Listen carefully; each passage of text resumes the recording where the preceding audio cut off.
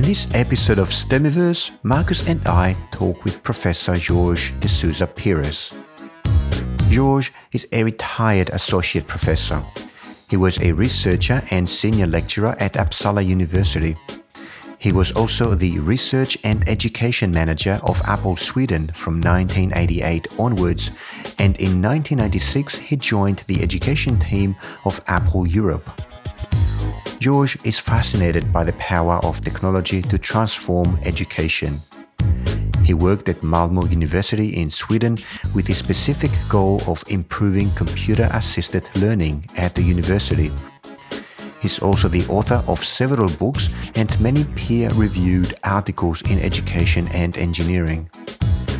In this conversation, Jorge discusses his colorful experiences in his long career in education, from helping his mother to teach grammar in her school in Portugal to moving to Sweden, learning several languages, spearheading many educational initiatives, and using spreadsheets as a teaching tool. This is Stemiverse, Episode 6. Welcome to Stemiverse, the podcast that helps educators become awesome at teaching STEM, be it at home or in the classroom.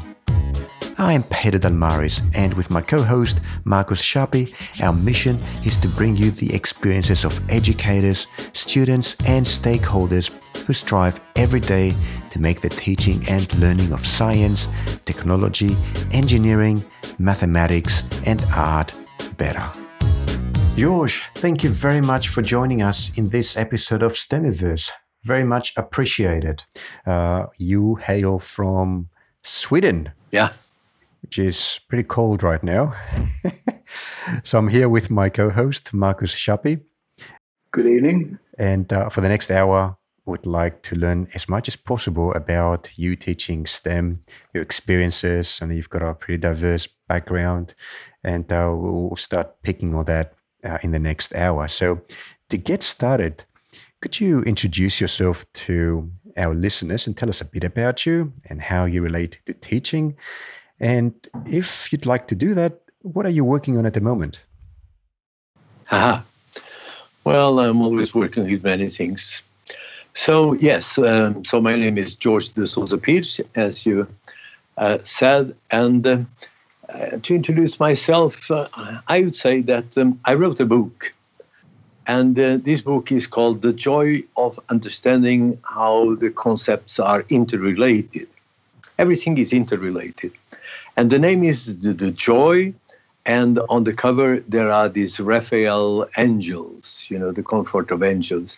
It's called the Sixtina Madonna.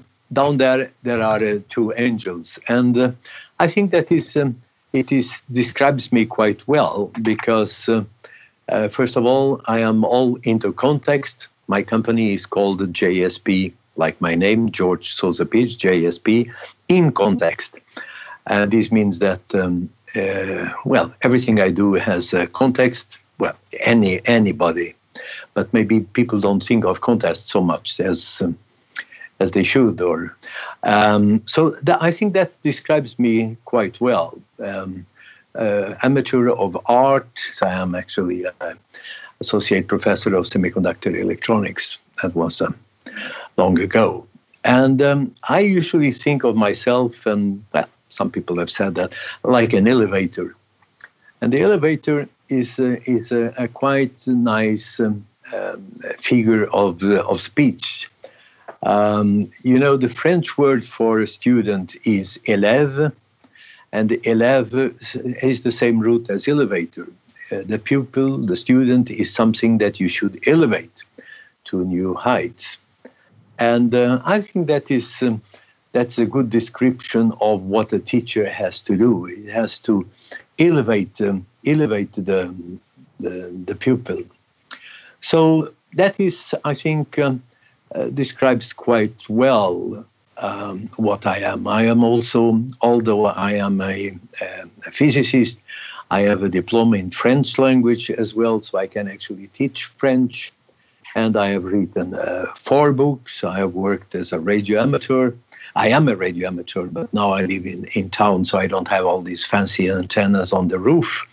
That was quite interesting to speak to people all over and follow them, turn the Yagi antenna around and find new people. That was really one of the best times of my life as a radio amateur. Now I live in the town of Malmö, just across of Copenhagen, and it's much more difficult for these things. And also I have other interests. So I also use Mathematica a lot, almost every day, actually.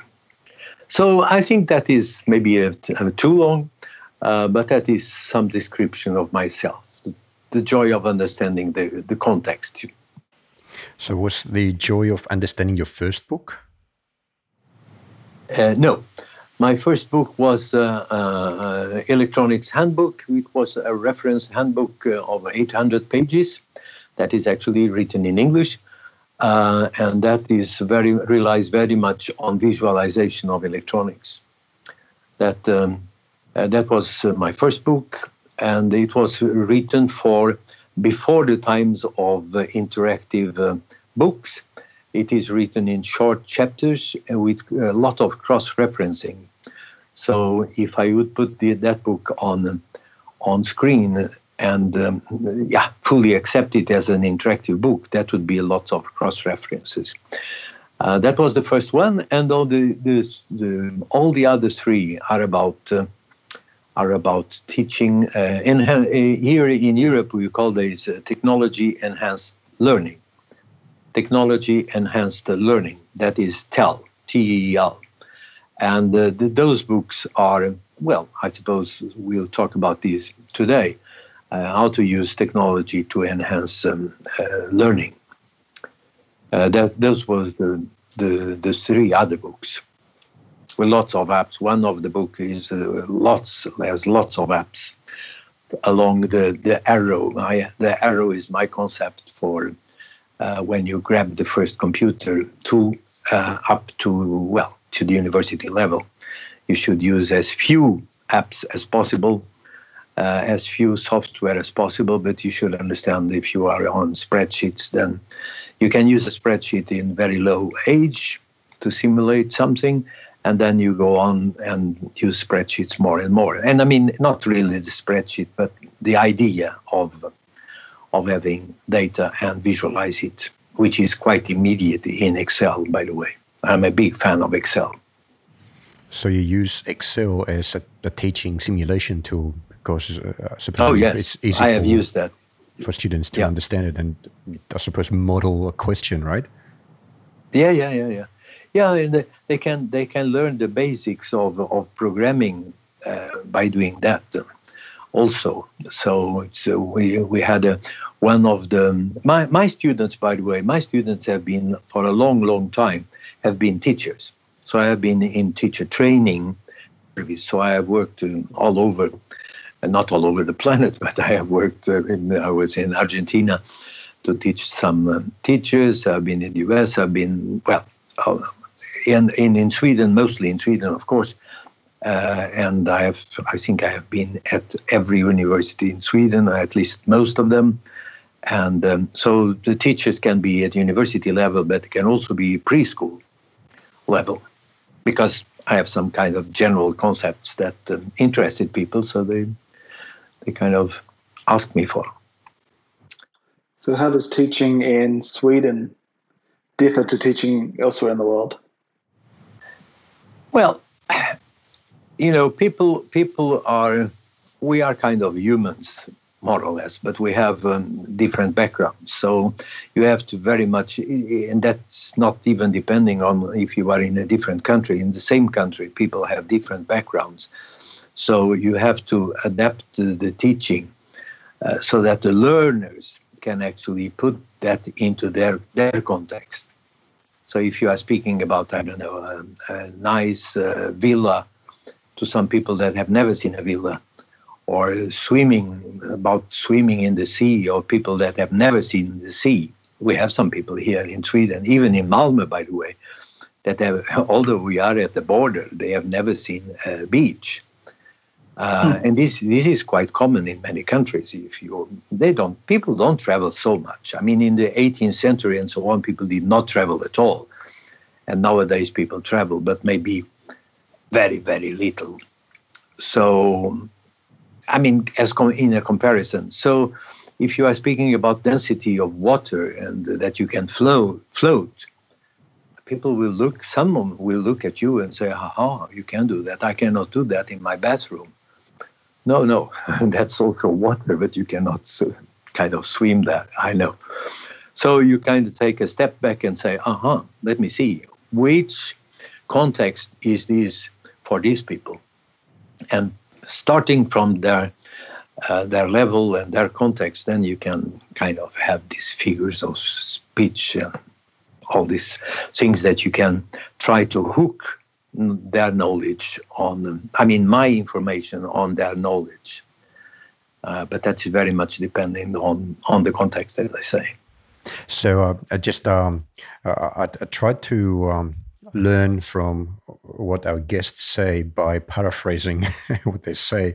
So I'll paraphrase what you just said by like this. So the responsibility of the teacher is to present knowledge instructions to the student so that it makes sense to the student. So you really have to know your student before you go in and start doing this thing called teaching, right? You can't just walk into a room and start teaching unless you know your students beforehand. Yeah, I think that is very much my point. I mean, there are ways of circumventing that. But if you are speaking of teaching, then you can just go into a room and teach. If you're speaking of learning, then you have to have more knowledge about people. Looking what questions do they ask, how do they look like?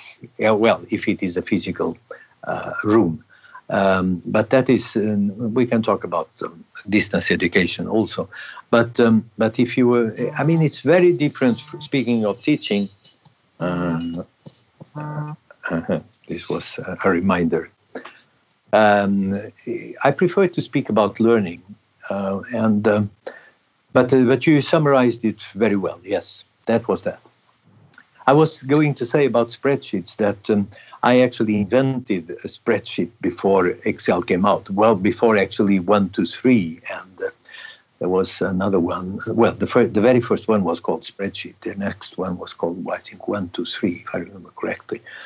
And then Excel came up 84. But I had done a spreadsheet in BASIC, in color, by the way, which was very unusual at that time.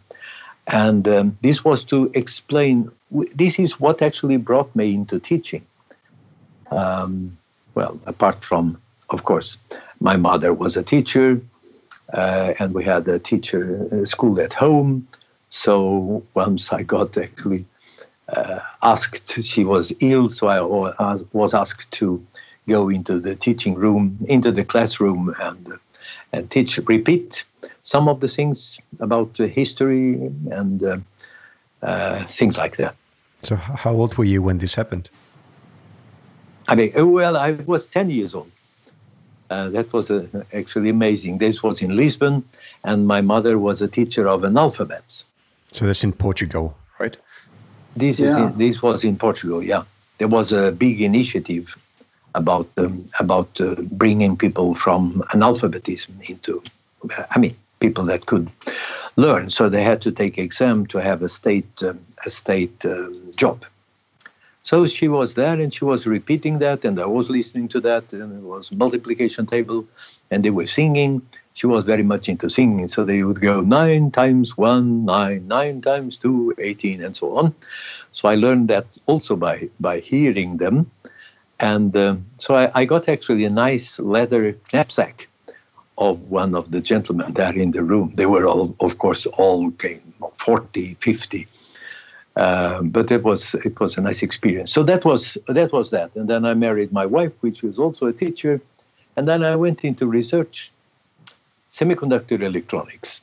And that was a big problem to explain what I was doing there, Because, you can tell people, hey, current is about electrons flowing and so on. And people will accept that as small balls going around. The problem is when you speak about holes moving around. So that was I said, so I'm going to do this through a spreadsheet and try to. So they could see the holes moving in a spreadsheet, like emptying cells and things like that. And I said, okay. So I went into pedagogics and started learning about more pedagogics. And so I became a teacher for many years. Then I moved out to the industry and did other things there. I was 10 years at Apple. I was CEO of a research institute on media. And by the way, I should also add that I formally retired last year, although I still do a lot of things, but related to the university. There's no rest for the wicked. Yeah, I mean, so that people know that I'm not really very active right now. Well, I am very active, but not really doing teaching. So, George, you mentioned that you went into the semiconductor business. You were a researcher there. What happened before that? So from age 10, where you were helping your mother, to when you became an engineer, what was the in-between period like? From 10 years, then I went, of course, into the secondary high school, and then I started university in Portugal. And then there was a problem with politics. I am a very... I can really say whatever I think of to people without hurting anyone. But that was not really possible. In Portugal, we had a dictator called Salazar. And Salazar was very good for the country in the very beginning, 1928. But then he thought that, like most dictators, that he was the only one. As in secondary school, I actually started frequenting the university, and we had actually a radio station. And I was there the technician, so I was running around with tape recorders and things like that, setting up microphones and things. But then once there was somebody that was ill, and there was no manuscript. So people felt, is there anyone that can write something or do something? And I did it. And people liked it. So I went on with that, actually. So every Sunday, every second Sunday, I had my time of in the radio. Now, the interesting part of this, the not so interesting part of that, is that I could speak and write about many things. At that time, Portugal had a war. So there was censorship, and they were saying, no, you cannot say that. No, George, you cannot say this. No, George, you cannot say that. So I actually started being, I have never been a leftist, but, if it is very much to the right, everyone is left. And so we had lots of discussions. So I said, no, Portugal is not my country to live in. My mother had told us that, borders is like dogs peeing around. So if you're not a dog, you are not limited by a border, which by which she was very angry later on when said, my son's departed and I'm left alone. Well, so I decided to move out. So I decided to go to France. I had already a diploma of French, and I could actually teach French in France. I went around. I was hitchhiking all over country, all over Europe, actually. But I found that I like very much hygiene, and I thought, Sweden is a very nice country, I think. So I went there. And yes, I did like that. Very much, very clean, everything very clean, and very ordered in society. It was kind of very free speech, liberal. So I decided I will stay. And then to make a very long story short, because there were lots of adventures we could speak about, but not in this podcast, I stayed. So I have stayed here from when I was 20 or something. So I have done all my life here and all my studies here. So I went to the university here, and I graduated at Uppsala University, which is quite well known in the world. And yeah, that was the only university I knew existed. So when I came to Sweden, I said, I have to hitchhike to Uppsala. So when I came to Uppsala, I said, well, I want to learn. I want to make my degree here into nuclear physics. You want to become a nuclear physicist? Okay, so you should go here and there and so on. So you did a degree in nuclear physics? No, I did, actually I started, I went to the accelerator. And I said, I want to do it here. Yeah, they said, well, you can do either physics or electronics. So I went up to the professor of electronics and said, well, this would be a nice place to stay. What are you doing in the accelerator? And they were doing kind of, which I also did. It was called the Rutherford backscattering. So you could take maybe a lacquer of a violin, for instance. That's one of the things I did not do, but it could do. And they were doing, they take a lacquer of violin, of Stradivarius, and they projected protons and protons to that lacquer, and they saw what atoms that came out. And I did all the very nice program to extract knowledge from that. I mean, if there was a large atom, that could be gold, and if it was a smaller atom, that could be coal or something, and then you could say what the lacquer was made of. And this was electronics. This was actually semiconductor electronics, but it was also nuclear physics. So that's how I actually started that. So they were reverse engineering Stradivarius strings? Try to understand what they're made of, what the structure internally is. Wow. Yeah. And then can copy it and make a new Stradivarius that cost $10. Yeah, maybe. But that was, I think they did that. That's amazing. Was, Looking into the core, the matter, just dissecting it like that. So that's back in the 90s or 80s? No. This is 78, 79. Yeah, 70. No. It's before. It's 70, 74, something like that. I graduated. I took a PhD in 80.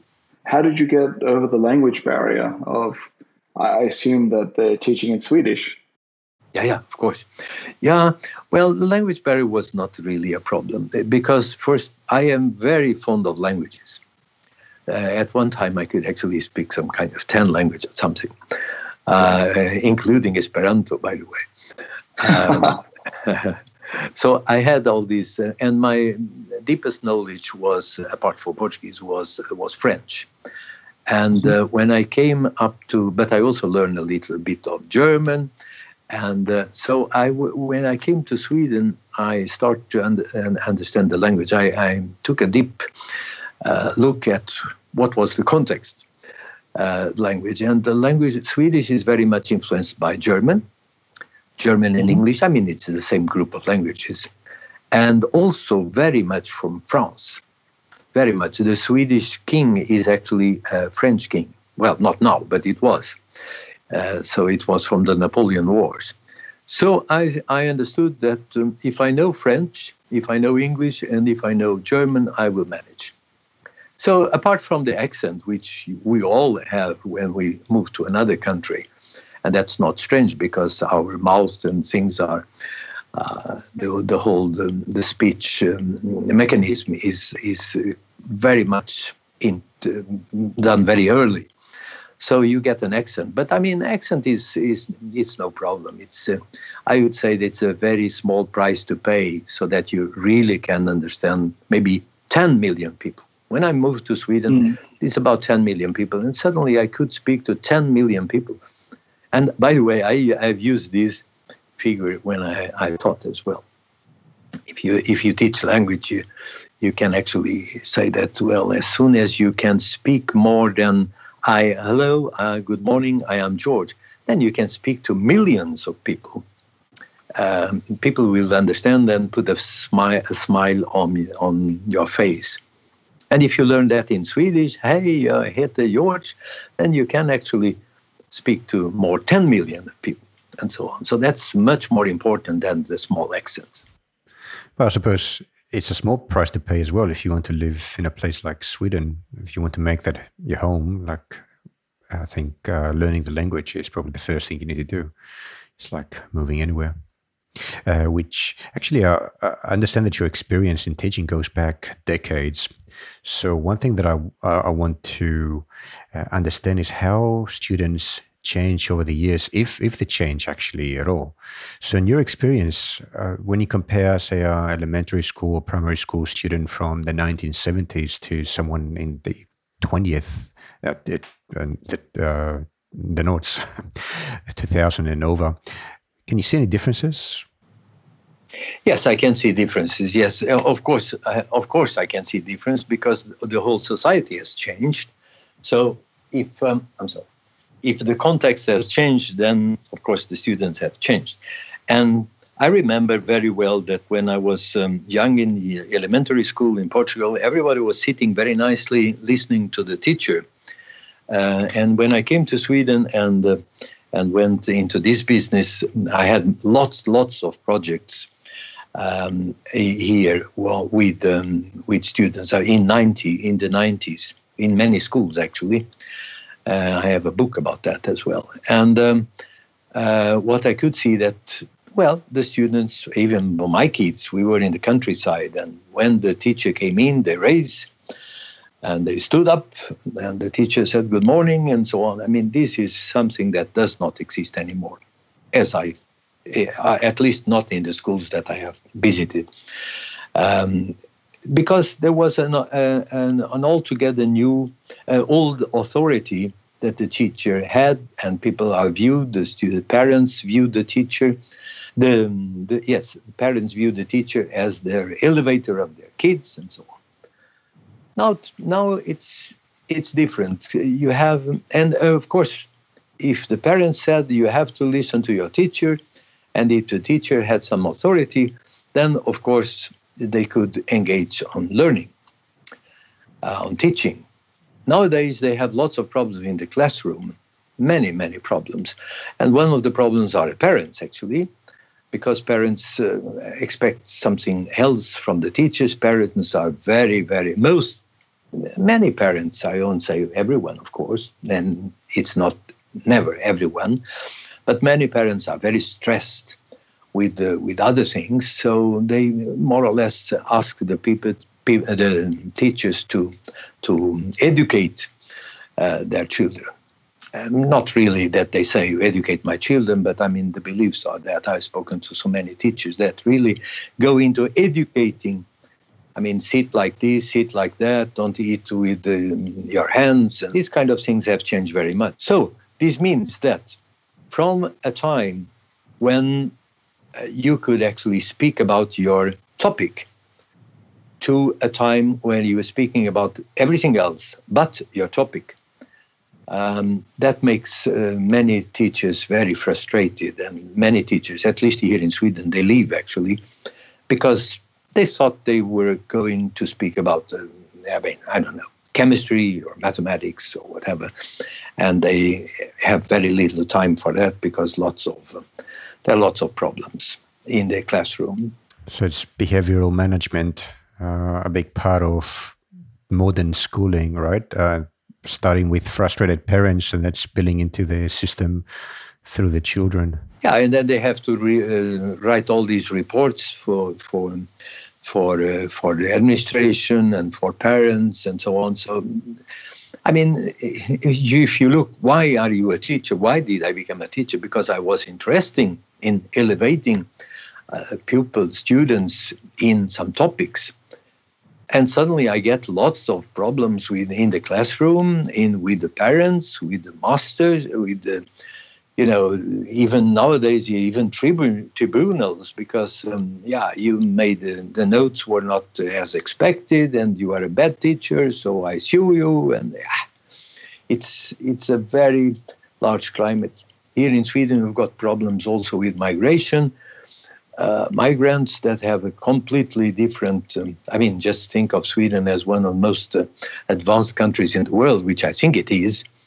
And then we have got lots of people now from Somalia and lots of countries that have not come forward in any way. So, of course, they get frustrated. They are always the worst in the classroom.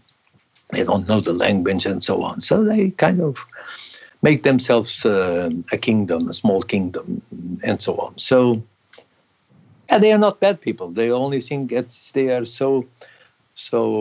they have so primitive ideas conveyed by their parents in their countries, because their countries have never evolved to anything in particular. I mean, Somalia is not really a country, a state that takes care of people and so on. And then suddenly they are here, and so we have these kind of problems too. Because you know how Sweden is perceived around the world as a country with an educational system that a lot are trying to imitate. And my impression is that that's quite true, but that doesn't mean that there are no significant problems. So people should not see it as like a paradise and a rosy place. So teachers, I suppose, have the same challenges everywhere, isn't it? But it is a very good system. I mean, it is really, if you take apart all these problems, it's a very good system. I mean, it's very high taxes, but everything is free.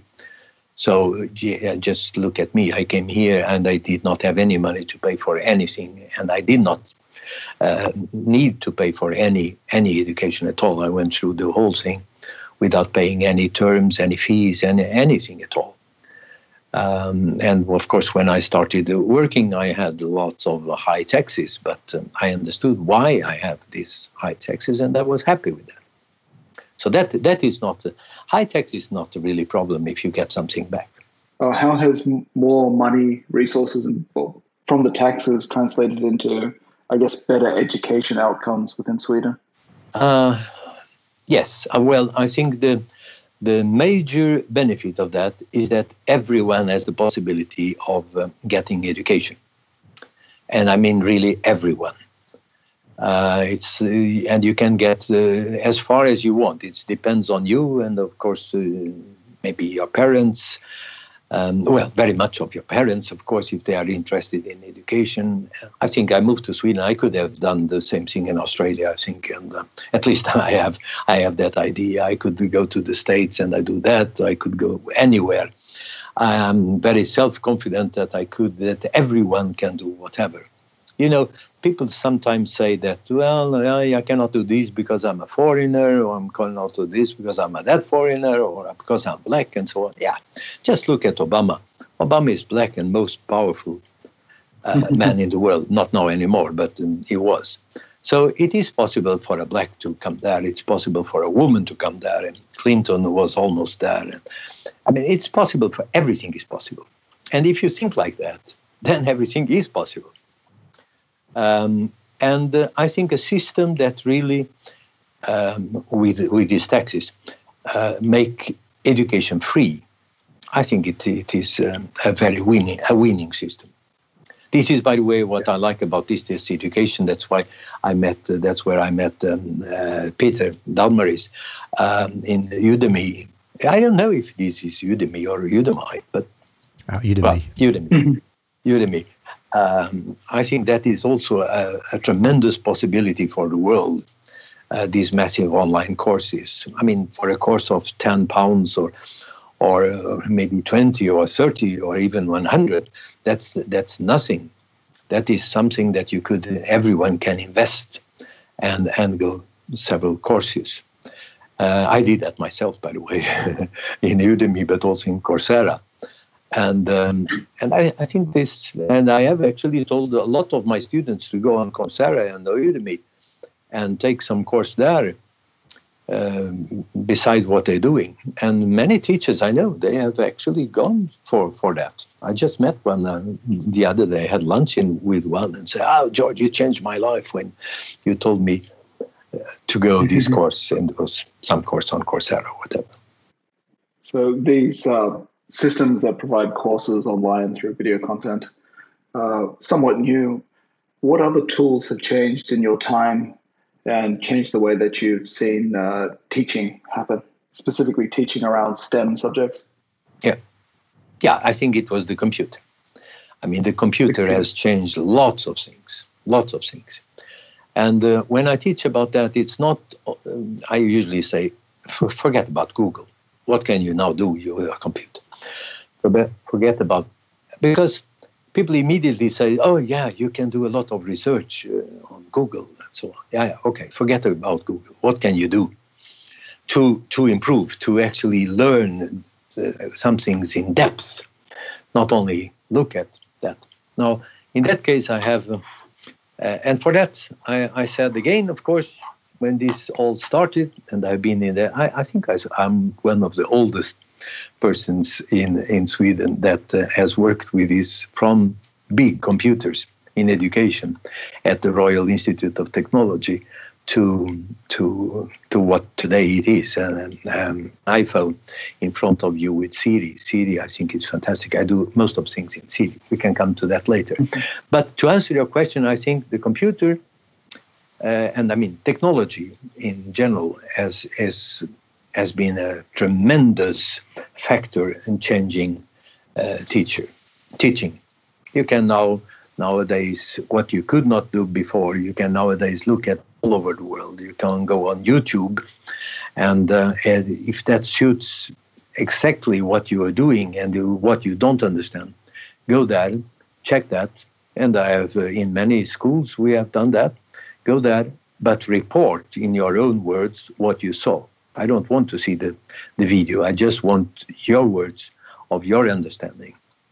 And that is much more than a presentation, because it's not just you go there and you think, aha, this is nice, so I'll make a PowerPoint and I'll insert the YouTube video.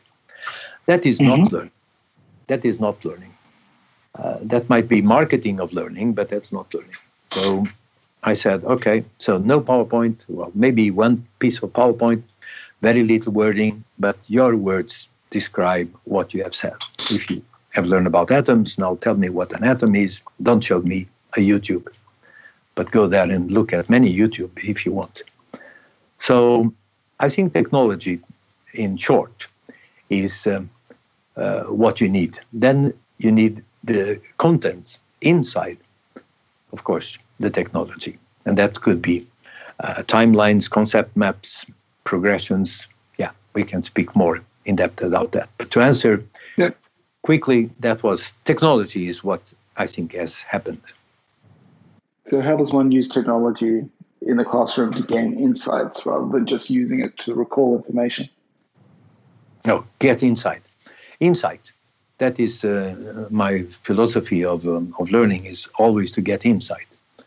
If not superficial learning.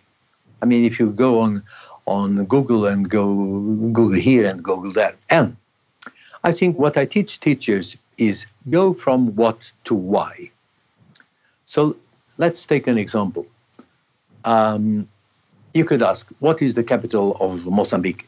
So what is Mozambique? Oh, it's a country. What's a country? Yeah, so you can get an idea what's a country, and then what's a capital, and then you get the answer, Lorenzo Marx.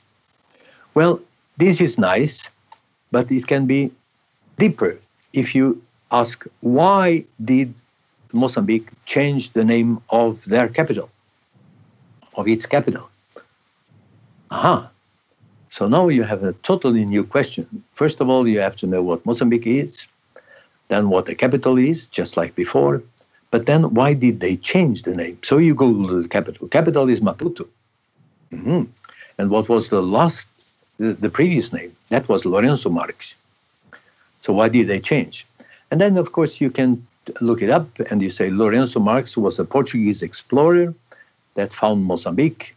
Aha. So there were explorers, Portuguese explorers.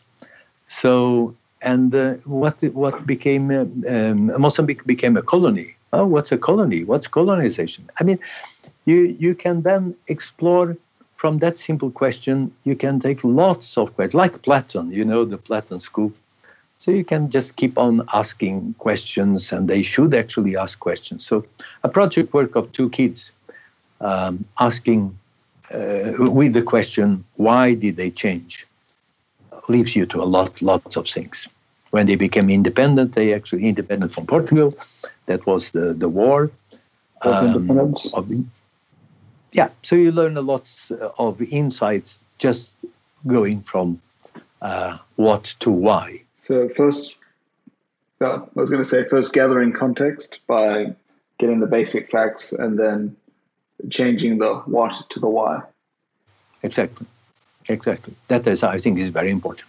If you start in mathematics, I think I did some experiments, which was quite nice. I put on the blackboard 1 plus 1 0 equals 1 1. All right, everybody at that level understands that 1 plus 10 is 11. Yeah, okay. So I write below. So 1 plus 1, 1 equals 1 0 0. Mm-hmm. And then you have a lots of discussion. What do you mean? It should be 12. No, it's 1 0 0. And so you get into the really in the number line, speaking that, yeah, you could actually write cow plus, cow plus cow equals 2 horses or whatever. So you lots of discussion about mathematics and not about that 1 plus 10 is 11 or 12 and so on and go on. Now, are there other systems of counting? Of course there are. This is a count system of 1 by 1. It's always when you take your signs, 1, 0, 1, 2, 3, up to 9, and when you end up with signs, you started over 0, 1, 1, but you have started for the first time, so you put 1 there. And then you go up to 1, 8, 1, 9, you have started again. So let's put a 2. And this happens in every base. So you get an understanding of the world. It's not really, it's like traveling. You think of a country, it looks like this, and then you go there, it's not like my expectations. It's much better or much worse. That's amazing. So what you're saying, George, is that one of the responsibilities of a good teacher is to prompt perhaps or create the infrastructure for the student to ask questions, right? And not even the right questions, because we just don't know which ones are the right questions, but to ask questions. Exactly. When they ask a question, it's always the right question. It's the right question for where they stand. They stand in a staircase. They stand on, let us say, on step 3, and they want to go to step 4. So they ask a question. It's not to kind of embarrass the teacher. It's just that they want some knowledge. So if I contrast that to what I remember from schooling, where the teacher would stand in front of the class, they would give us all the answers and then ask us the questions that he already answered. So that's the old style. Now, basically, you go into the class and you start to stir the pot and start getting all those brains, the young brains, to be full of question marks, right? And then get them to answer their own questions. Would that be like an ideal educational system? With Google, of course, that's possible. And I wanted to go back to technology for a few more minutes, if that's okay, because I know you are very passionate about the topic, and think ahead maybe 10 years, even sooner than that. Doesn't have to be 10 years.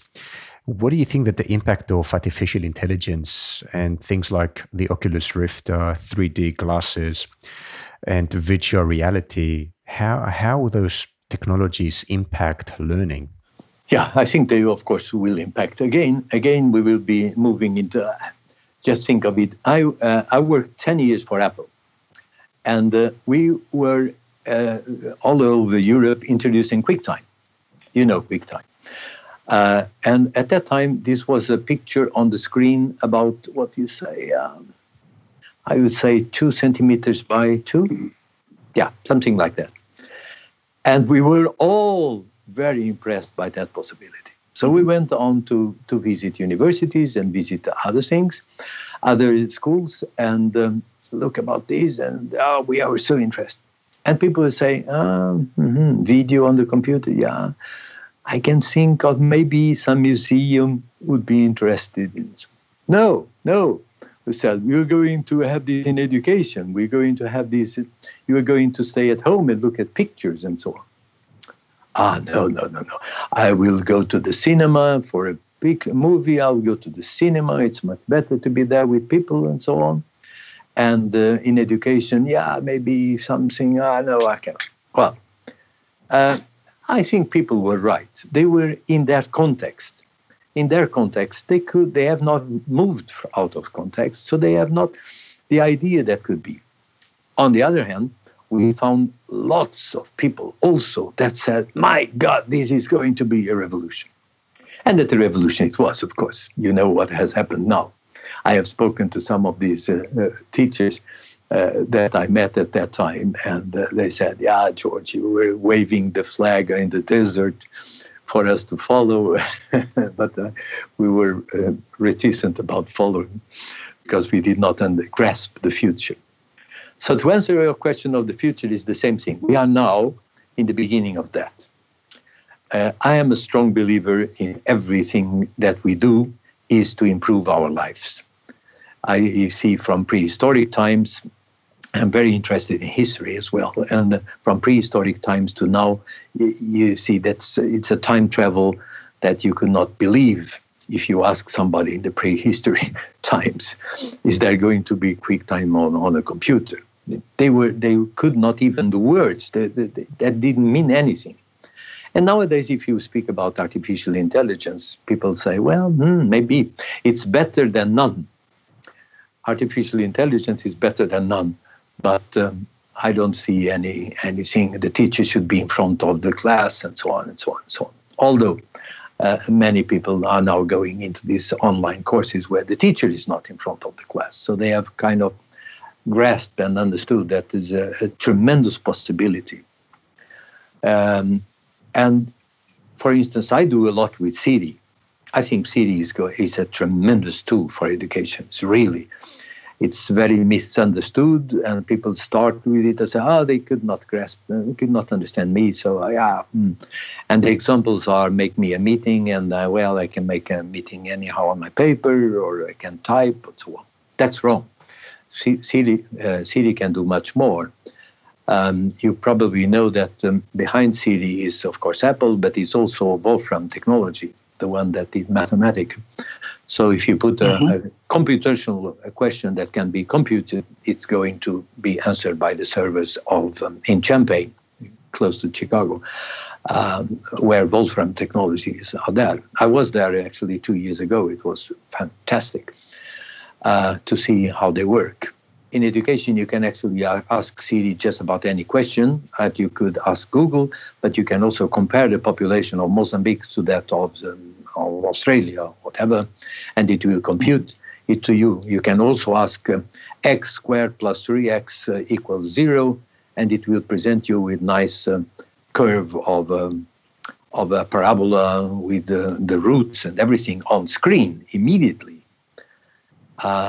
But I think people have not understand this, and this is not being pushed so much in education. So Siri is, I would say, the beginning of artificial intelligence. The beginning is even before. I actually worked with Lisp before all these parentheses, awful parentheses. But I did that actually to learn. We'll do programming languages later. Yeah. Okay. Yeah, anyhow. So I think that this will go, Oculus Rift, all these kind of systems. Now there are cameras that see around you in 360 degrees, and you can get an explanation of the world. You can nowadays go into an atom and become an electron and simulate that. It's far away from a simulation in Excel, but you can do lots of things inside your body. You can travel as a blood cell and so on. So I think all these things are going to explain very much to you as this is happening in medicine. So what do you think the most important technology will be for education in the next 5 years? Well, the next 5 years, I would say artificial intelligence and programming. Why is that? Yeah, I think programming is... when I start learning about programming, and I was not really very interested in programming. I never did a really education in programming, which sometimes I find very frustrated, actually. But I started with Fortran because it was in the curriculum, so we went into Fortran. And then I wanted to learn about this. But programming has one very good thing, and that was Seymour Papert. The issue is that you get to understand the world. If I press this button, then something happens. If I pay the ticket, the ride, then I won't get caught by the police. I mean, it's always times in programming is life, but is consequence. The same thing. If I don't take my breakfast, I'll get hungry. If I get hungry, I get angry. And, so I think that explains lots of things in life. It's not really the code. It's it is the logic behind. Do you think that every student should be a programmer? Just like they learn English, they should start doing programming early on? Yes. Yes, I think so. That was the idea of Seymour Papert, and we are seeing that with all these robots nowadays. Because it is really a way to structure your thought, isn't it? I think just programming gives you the discipline, there's the rules that you've got to follow, but there's a tremendous amount of creativity as well in programming. And that can teach a lot for real life applications. I mean, not real life, it is real life, but outside the computer applications. Of course. Even language. When I said that I was interested in language, the first thing I did was go into grammar and say, if I say like this, then something will happen.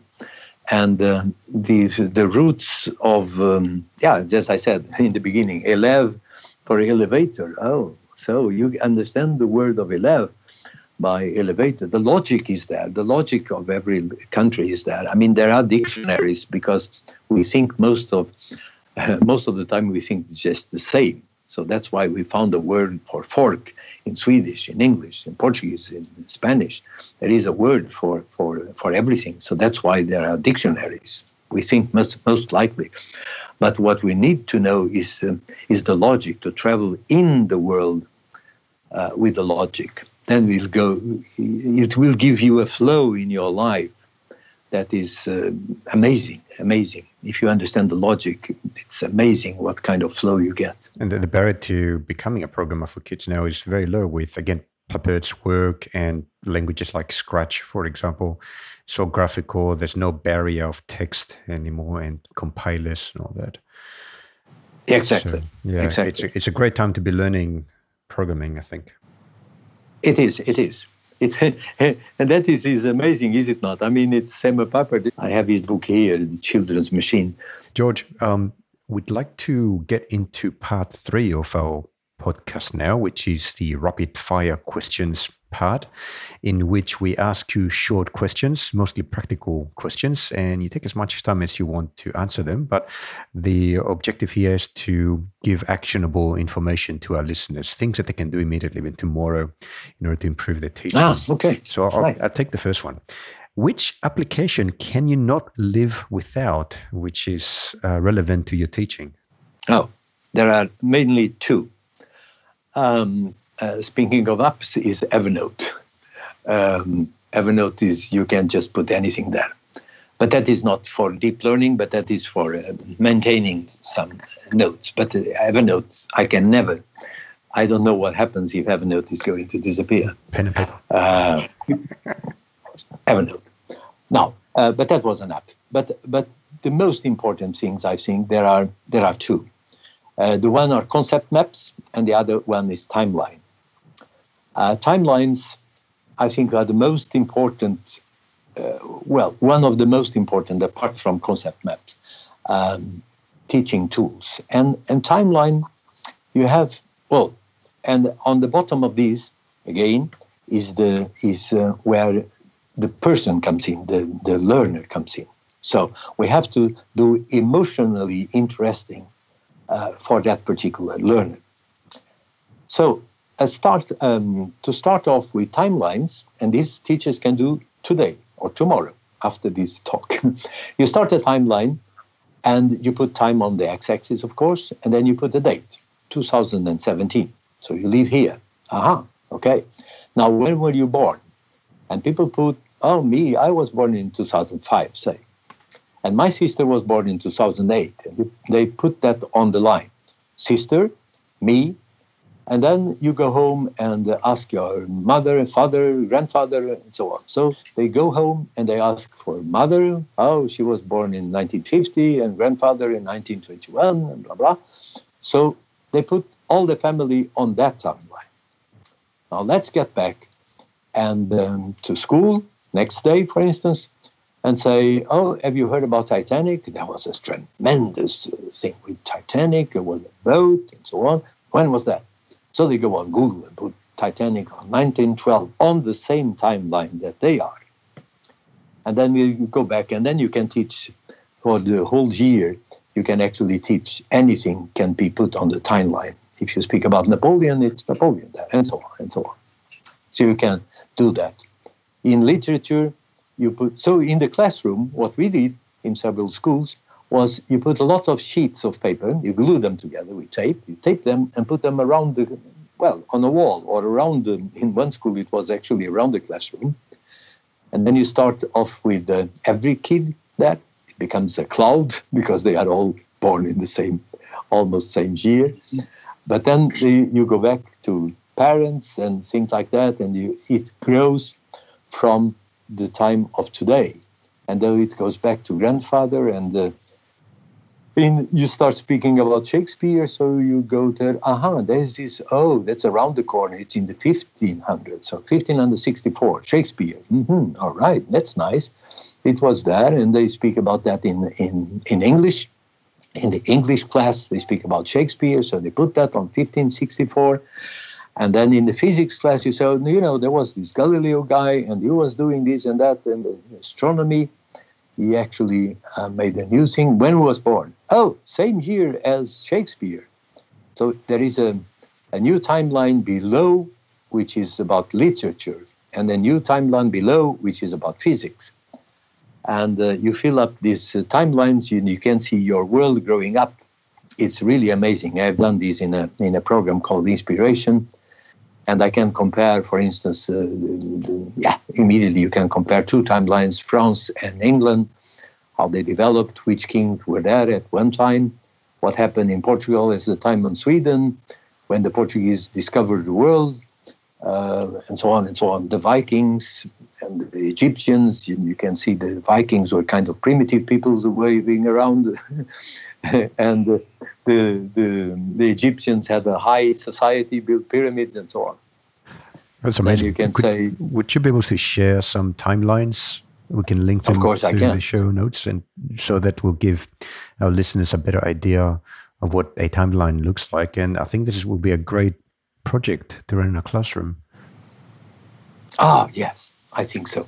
I think so because I have seen that, and I have seen teachers become really amazed with that. I am very much into personal. It's in emotion, and you know that you are on the same timeline. Otherwise, you just hear about Shakespeare here and Galileo there, and you don't relate that to anything. So I think that's important. And also, you can have some of the kids. You are the physicist here. There is a group of physicists. So as soon as some person comes up, you should put him on your timeline. And then another guy is people are interested in literature, so they are responsible. I mean, that is the new thing. They can be responsible for something.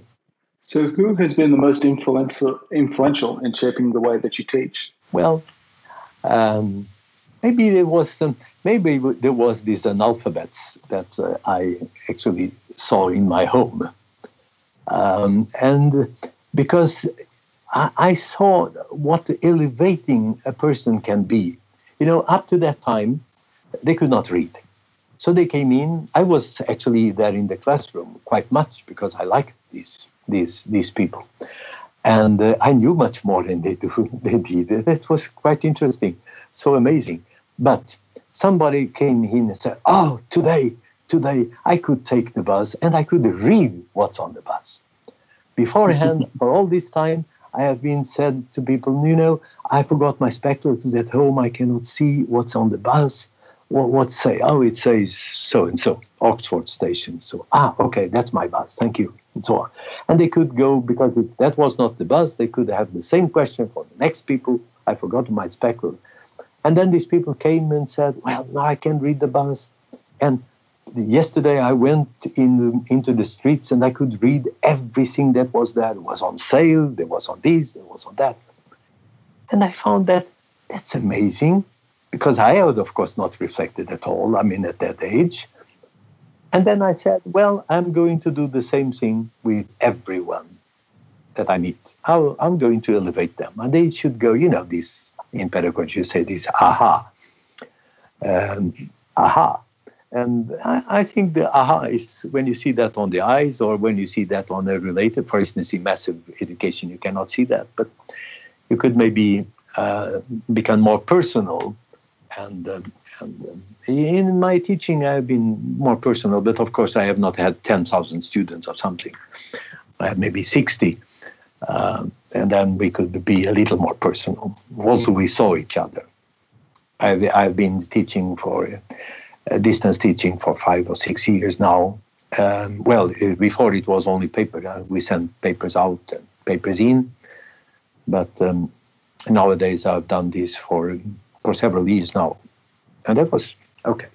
We are Adobe Connect. Adobe Connect, you can see people also. You can give them the microphone and so on. I was going to speak to answer Marcus' question. There was timelines. It was a long story about timelines, but I guess so. Enthusiastic about timelines. The other thing I am getting what people can do tomorrow is concept maps. Concept maps is not the same thing as mind maps. It looks like a mind map, it's not the same thing. Mind map is more or less to take notes. Maybe you can, I do this for every course. You to take a mind map, I'll take this one first, and then the next thing I'll speak about is this and this and this. That's mind map. Concept map is different.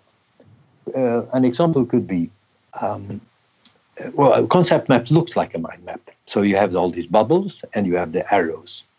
But you have to have an arrow between two bubbles. This is a rule that I invented, by the way. In the bubble, after much research, you have an arrow between two bubbles, but you have to make a phrase, a complete phrase. This means that the arrow must contain a verb. It sounds crazy, but it's not. That's what actually is the difficult part. It's not difficult to make an arrow, but it's difficult to put a verb. So you could say, for instance, let us say you start with a car. You put a bubble there. So a car, and then you say, oh, wheel. Car has wheels. Okay. So you put car, and then you put an arrow to wheels, and in the arrow, on the arrow, you put has 3 or 4 wheels. So you have two bubbles. Car has 3 or 4 wheels. It's a complete phrase. Then you say, oh, but you can can you drive somewhere else? Oh, I can take a bicycle. So you put another bubble, the bicycle.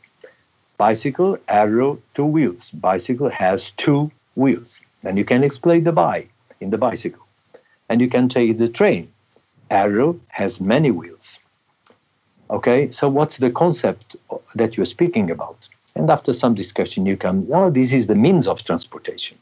So you put a bubble above all of these with 3 arrows, means of transportation, car, bicycle, train, and the other things that they sheep and everything that they can. Okay, so what's this actually? This is about communication. So you put a big bubble up there, say communication can be means of transport. Can communication be something else? Yeah, I can communicate with people. Nice. So put an arrow on the other side, can also be through speech. It can be through video. So speech and video, what is that? That's media. So you took about a bubble of media. So you end up with a bubble up there, which is communication. Can be means of transport, can be through media. Below means of transport, you can this car, bicycle, and train, and then wheels. On the other side, you can have media, video, speech, whatever. The difficult part of all this is to put phrases between the bubbles. That is really difficult, I can tell you. And that's what gives learning. There's so many questions. What can I put here? Or what do I mean with this arrow? So I think verbs in there it is really amazing. And the whole thing is a progression. So you understand it's a progression, and you get a more and better view of the world, because you see that communication can be a wheel, it can also be a video or a speech, and so it can be, yes, of course it can be, and so on. You go on like this. I find with concept maps, they enhance my individual thinking, like when I'm trying to solve a problem, but also my communication. And I very often think that the case for that is that normally, at least I personally think in a serial manner. So I think of one thing at a time. And of course, you've got tools like note taking. You can make bullet lists. There's a few other tools in order to try and capture those momentary moments or momentary thoughts that you have in your serial thinking process. And through a concept map, it can actually create a two-dimensional representation of everything that you have thought of, and you can instantly see what the connections between those individual concepts are. So now you're thinking not in a serial manner, but like in a one-dimensional manner, but in two dimensions at that point. And that also, in terms of communication, I find that it helps me pass complicated concepts to other people, because I can present a two-dimensional view of my thinking at that point. So the bandwidth has increased significantly by just using a concept map. So yeah, I use them a lot as well. Yeah, they can use that immediately. I'd like to also ask you, and that's second last question. Imagine that you've got a young person who is now planning to become a teacher, an educator. What is that one piece of advice that you think is most important for them? Well, I think there are two things that every teacher should think of. First of all, elevate. You are there as an elevator. You are not there to kind of pick on things. You are there to develop that person. Also, if you speak about technology, in STEM, you usually come up with technology quite quickly. Don't think that all kids know everything about technology. They don't. That's a totally misconception.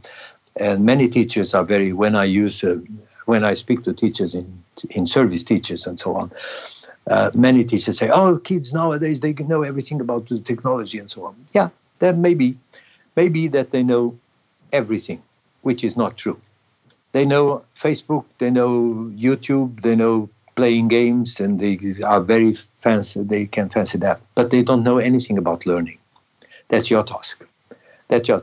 So you should be very confident if you know pedagogy, if you are interested in teaching them something, having them learn something, they should use the computer or any technology or anything to learn them. But you should be confident in your knowledge. If you have read everything that in your teacher training, that gives you you'll be prepared in chemistry if you're going to be a teacher of chemistry. You know chemistry, they don't.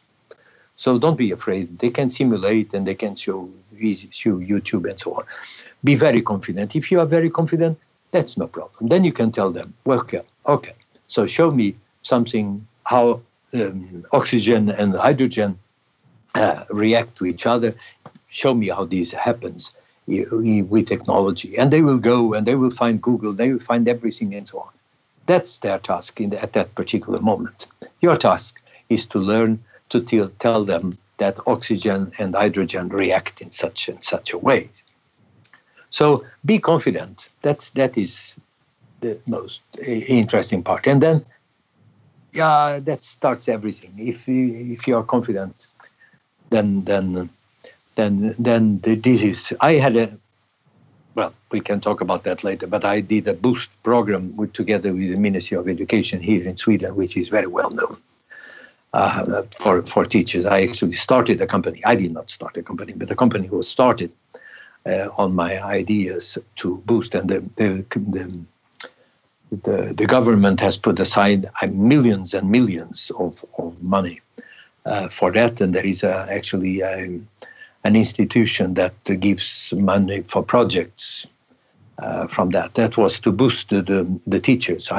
My idea was, if we boost the teachers, we'll boost the country. That was That's a great slogan.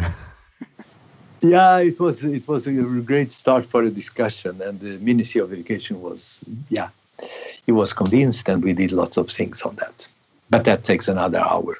Yes, I think we're going to have you back, George. We will definitely have you back for part 2 because there's still a lot of questions that I'd like to ask you, but we are unfortunately out of time. So to close this part of our discussion, I'd like to ask you for any parting thoughts, and especially if people want to get in touch with you and ask you questions that they might have, what's the best way for them to do so?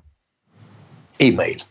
Email is always best. I have actually a website, but that web, and you can have a look there, but that's old, and it has some things, but I think most of it is in Swedish. That was in the very beginning when I started that thing. There were nothing like blogs, so I started that like a blog of what I was doing and so on. But then I have so many other things. Really well. I've used it on your website, and it works well. Yeah, okay. Because there are some ideas there, but otherwise it's email, and my email is my name, so it's JSP, like Jorge DeSousa Pires, you will maybe be, and and then it's my server, which is my surname, DeSousaPires.com. Great. We'll have it in the notes as well for people. Yeah, JSP. Yeah, okay. So, and the people are very welcome to ask me any questions or give me any hints or whatever. I engage in all these discussions, so I can absolutely answer everyone that will. Spread the love. Thank you, George. Much appreciated. Thank you so much for your time. Thank you. Thank you for asking me. I'm so enthusiastic about this, so maybe I spoke too much, but that's part of me. It was amazing. So thank you. So we'll have you back very soon. Okay. Thank you very much. Bye-bye. That's all for this episode. If you have any questions or suggestions, please send them to our email address, questions@stemiverse.com, and we'd be happy to answer them. Do you want us to interview someone in particular? Let us know. Visit us at stemiverse.com to get the show notes of every episode. And subscribe on iTunes by searching for the name of our podcast, Stemiverse. That is STEMIVERSE. Thanks for listening, and we'll see you next time.